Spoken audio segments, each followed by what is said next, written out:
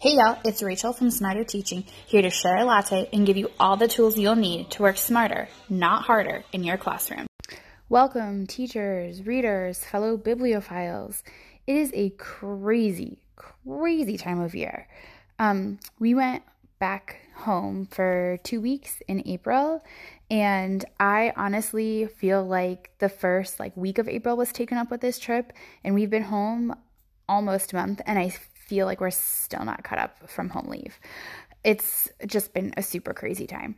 I finally, recently with some books that I finished in April, kicked myself over 100 books on Goodreads. So, I mean, not this year, obviously, just, over time. And I'm feeling great about that. I mean, I've obviously read more than 100 books in my entire life, but it's cool to track that. Since I've been using Goodreads, I've definitely read 100 books. It feels important and noteworthy, but I realize in the scheme of life, it's nonsense.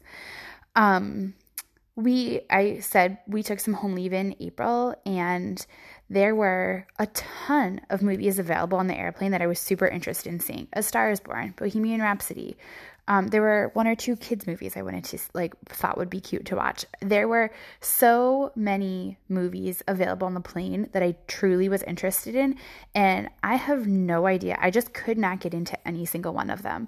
So for 9 hours on each flight, I just read instead. So I actually have 3 reviews for you this month. For the Love by Jen Hatmaker, The Girl on the Train, and Dark Places. And I'm going to get straight into those reviews for you. This month, I also read a second book by Jen Hatmaker, For the Love. The full title is For the Love, Fighting for Grace in a World of Impossible Standards. This book has an average of 4.1 stars on Goodreads, and it was first published in August 2015. And this is the full Goodreads review. The popular writer, blogger, and television personality reveals with humor and style how Jesus' extravagant grace is the key to dealing with life's biggest challenge: people. The majority of our joys, struggles, thrills, and heartbreaks relate to people, beginning first with ourselves and then the people we came from, married, birthed, live by, live for, go to church with, don't like, don't understand, fear, struggle with, compare ourselves to, and judge. People are the best and worst thing about the human life. Jen Hatmaker knows this all too well, and so she reveals how to practice kindness, grace, truthfulness, vision, and love to ourselves and those around us. By doing this, For the Love leads our generation to reimagine Jesus' grace as a way of life, and it does it in a funny yet profound manner that Christian readers will love. Along the way, Hatmaker shows readers how to reclaim their prophetic voices and become good news again to a hurting, polarized world.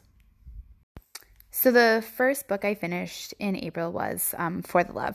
I actually finished it just before our trip home, and I, again, liked it. I was actually pretty surprised to find out that it was written it was written before of Mess and Moxie.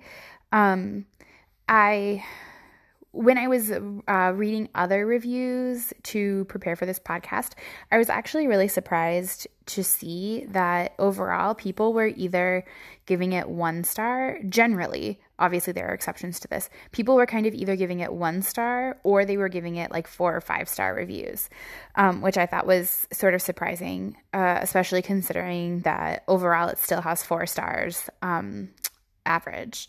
So obviously, Jen Hatmaker is a Christian writer. Again, we're talking about church, we're talking about being Christian, we're talking about Jesus. I was surprised also in reading some other reviews that some people found her, for a Christian writer, some people felt like she wasn't really writing enough or specifically enough about Jesus and the gospel.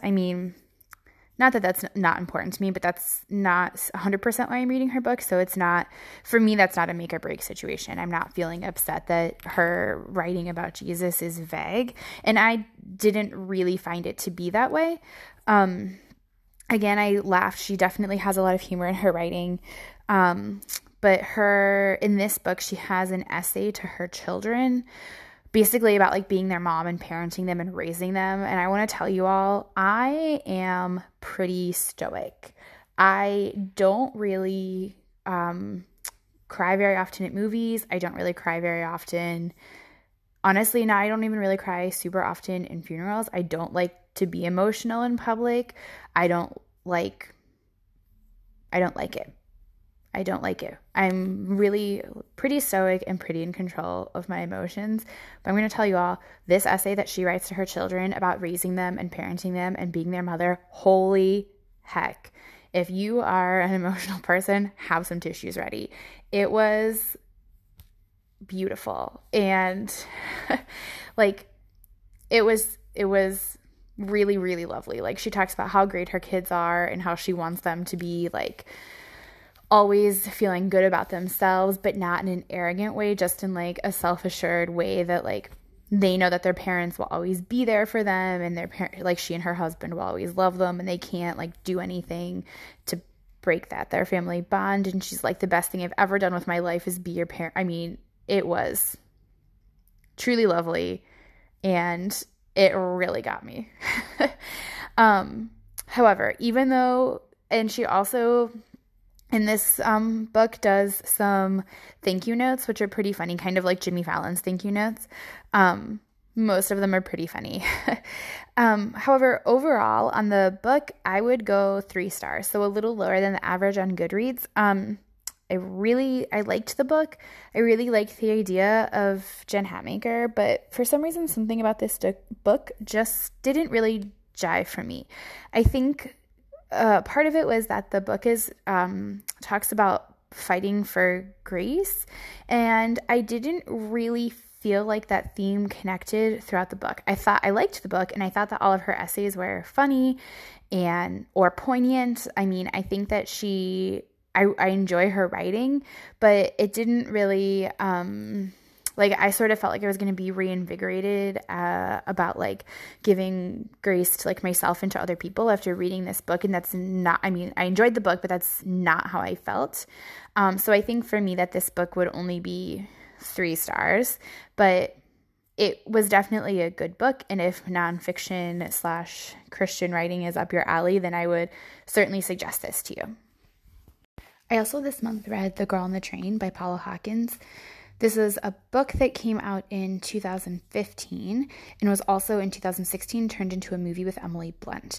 The book itself has an average of 3.9 stars on Goodreads, and this is the Goodreads summary. Rachel catches the same commuter train every morning. She knows it will wait at the same signal each time, overlooking a row of back gardens. She's even started to feel like she knows the people who live in one of the houses. Jess and Jason, she calls them. Their life, as she sees it, is perfect. If only Rachel could be that happy. And then she sees something shocking. It's only a minute until the train moves on, but it's enough. Now, everything has changed. Now Rachel has a chance to become a part of the lives she's only watched from afar. Now, they'll see. She's much more than just a girl on the train. Another book I read while we were traveling in April was The Girl on the Train. And I mean, I enjoy a good mystery thriller. It's not, like I said, I feel like I review this genre a lot, and every time I'm like, I don't really get into this that much. But I guess I do, actually. But really, I was looking for books that I could download to my Kindle before we traveled so that I would have plenty of books to read while we were gone from the library. And this book was available, and I had been interested in it a while ago, and I was like, oh, fine, I'll read it now. So I read Girl on the Train while we were traveling. And I will say I totally bought who the bad guy was in the end, but I had some pretty strong questions about the whole premise of this book. Like, are you telling me that really no one noticed that you didn't have a job and you were just riding the train? Like, come on. And I don't know. I just feel like the main character, Rachel, is pretty freaking creepy. Like a pretty significant weirdo, which is fine. I mean, life is full of weirdos, but I don't know. I didn't, to be honest, I didn't super connect with any characters in this book, and I enjoyed the book, but definitely I would say maybe 2/3-ish of the way through, I kind of just started reading to see if my own personal guess about who it was right. Like I just didn't feel super connected, and I sort of was bored with the book, but I just felt like things were popping up just to make the book be longer. Like I didn't feel like they were essential. I wasn't surprised. I just kind of felt like the author was writing to make the book a little bit longer, which, I mean, maybe she needed to do, and that's not really a big problem, but that's just how it felt to me. I will say, like, my personal suspect was totally not in the end who it was, which is fine. I'm never right. I always think it's some really random person, and I'm never right when I read mysteries. Like, I always get to the end and I'm like, whoa, that's so surprising. That's not who I thought it was at all. But I just felt like some of the premises were a little shaky, and I also, as a side note, wanted Rachel's roommate to be a stronger character. Like, she does some pretty weird and not cool stuff to her roommate, who really isn't even her friend, but was just doing her a favor and letting her live there. And I wish her roommate, like, sooner had been like, can you get your act together or get out of my house? But it started off for me, like, more strongly than it ended. I didn't dislike the book, but like I said, I just sort of felt like towards the end it was just adding complications to make the book longer. But I did like it. I would maybe watch the movie. Like, I don't feel super compelled. I always feel like the book is better than the movie. To be honest, Harry Potter movies being like the pinnacle of book to a movie. But I think that it's a fine book. It wasn't like I never felt like it was a chore to read it, even towards the end when I was sort of feeling like it was just killing time. Even then, like when I was reading it on the plane, I never felt like, oh God, just end this. So it is good. If mystery/thriller is your genre, I think it's likely that you'll enjoy this book. I enjoyed it. I just felt like it was a little bit too long, a little bit like they just added a little bit too much to it. So I would say I would probably give it also about 3 stars. Like, it wasn't bad, but it's not my favorite book. And the last book that I read and finished last month was Dark Places by Gillian Flynn. This book has 3.9 stars average on Goodreads, and it was published in 2009. So the Goodreads summary for Dark Places is this. Libby Day was 7 when her mother and 2 sisters were murdered in the Satan sacrifice of Kinnicky, Kansas. She survived and famously testified that her 15-year-old brother Ben was the killer. 25 years later, the Kill Club, a secret society obsessed with notorious crimes, locates Libby and pumps her for details. They hope to discover proof that may free Ben. Libby hopes to turn a profit off her tragic history. She'll reconnect with the players from that night and report her findings to the club, for a fee. As Libby's search takes her from shabby Missouri strip clubs to abandoned Oklahoma tourist towns, the unimaginable truth emerges, and Libby finds herself right back where she started, on the run from a killer. The final book that I read in April was Dark Places by Gillian Flynn, who also wrote Gone Girl. And I read Gone Girl years ago. Like, I think around the time it came out, like when everybody was reading Gone Girl and everybody was talking about it. And I remember really liking Gone Girl. And so I thought that this book would be like a total no-brainer, that I would really be into it from beginning to end, and that I would totally read it like in 2 seconds. And again, I felt like it was really just okay. Like, I'm not trying to like bum anybody out this month. I just, like, all of the books were really just fine. Like, nothing about them was bad and nothing about them was exceptional. So I thought that I was going to feel a lot better about this book than I did. I felt really frustrated by some of the supporting characters. Like, I mean, I love a good, clean, slightly positive ending, and I realize that not every book is going to be that.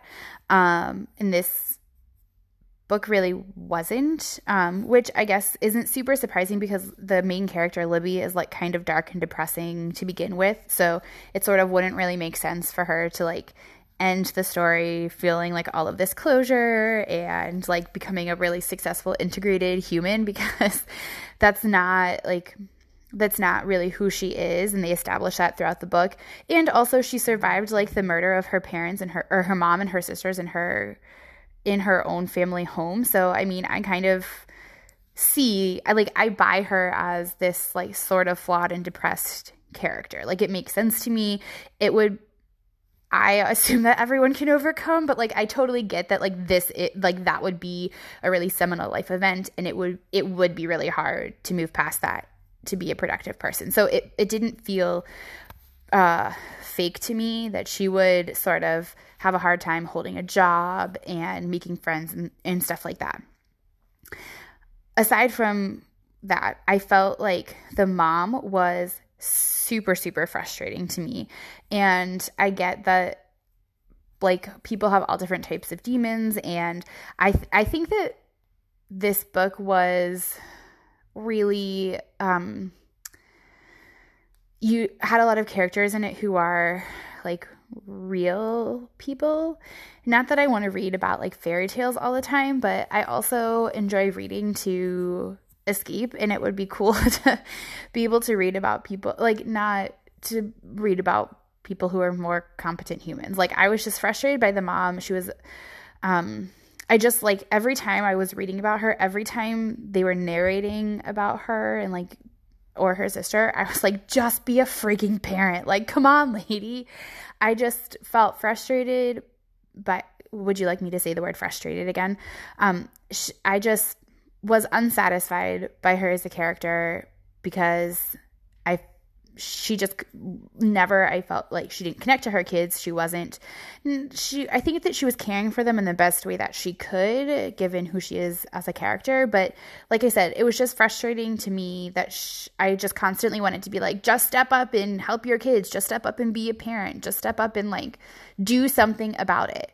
But obviously had she done that, it probably would have, like altered the whole course of the book. So I get why none of those things happened, but it's also I've found that since I've had children of my own, it's hard for me to read or watch shows with parents who like don't connect with their kids. This is a total tangent, but my husband and I watch Homeland, and there was a season of Homeland. I think it was the first one that we watched after our boys were born, and I can't remember what season it is now, but it's whatever season of Homeland when like Carrie's daughter is young. And she just routinely throughout multiple episodes, like doesn't connect with her kid. And, which makes sense. She like, the premise of this show is that she also has an important part is that she also has a mental illness. So she has this really hard time connecting with her kid, which does get resolved in subsequent seasons. But like there's an episode where her daughter is in the tub and she like thinks about drowning her daughter. And it's just, those things were hard for me to watch before, but like since I've had kids of my own, it's just really hard for me to like be empathetic and connect to parents who don't connect with their kids. And then also Ben, Libby's brother, who is accused of these murders, is very frustrating as well to me as a character, because I just feel like throughout the book, I was like, just stand up for yourself, kid. Like, not be a man, because he wasn't a man. He was a kid. But still, I just want to be like, you don't have to let people treat you like that. You can just do your own thing. And I think that again, obviously, like the premise of the whole book relies on the fact that he is not going to do those things.